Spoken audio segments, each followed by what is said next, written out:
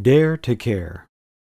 The Bible says in Luke 4, verses 18 and 19, "He hath sent me to heal the brokenhearted, to preach deliverance to the captives, and recovering of sight to the blind, to set at liberty them that are bruised." What was it in Christ that moved him to care as he did?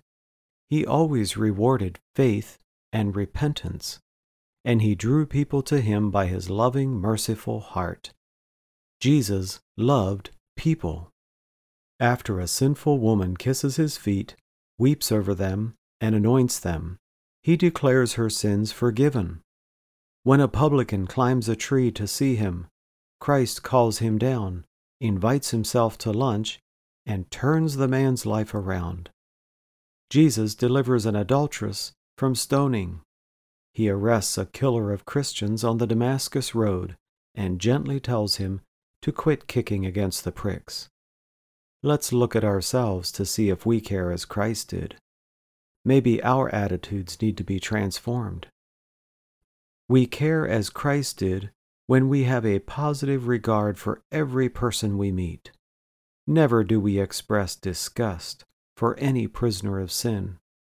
Never do we call anyone hopeless. We care as Christ did when we stop evaluating someone's worth. Everybody is worthy of our interest because we are all in the same boat and all unworthy. Jesus demonstrated love and concern for all. We care as Christ did when we are not possessive. No one is our trophy or our disciple. Christ released the sinners he healed and saved. He would say, "Thy faith hath saved thee. Go in peace." The souls we have served will meet us joyfully in heaven. We care as Christ did when we demand no personal glory. The glory belongs to God's. We must never serve with self in mind. We care as Christ did when we love people right where they are. They need not meet our standard of behavior so we will love them. Jesus loved people where he found them. Reach out in love to others. Go ahead and take the risk. The only thing we have to lose is our pride and selfishness.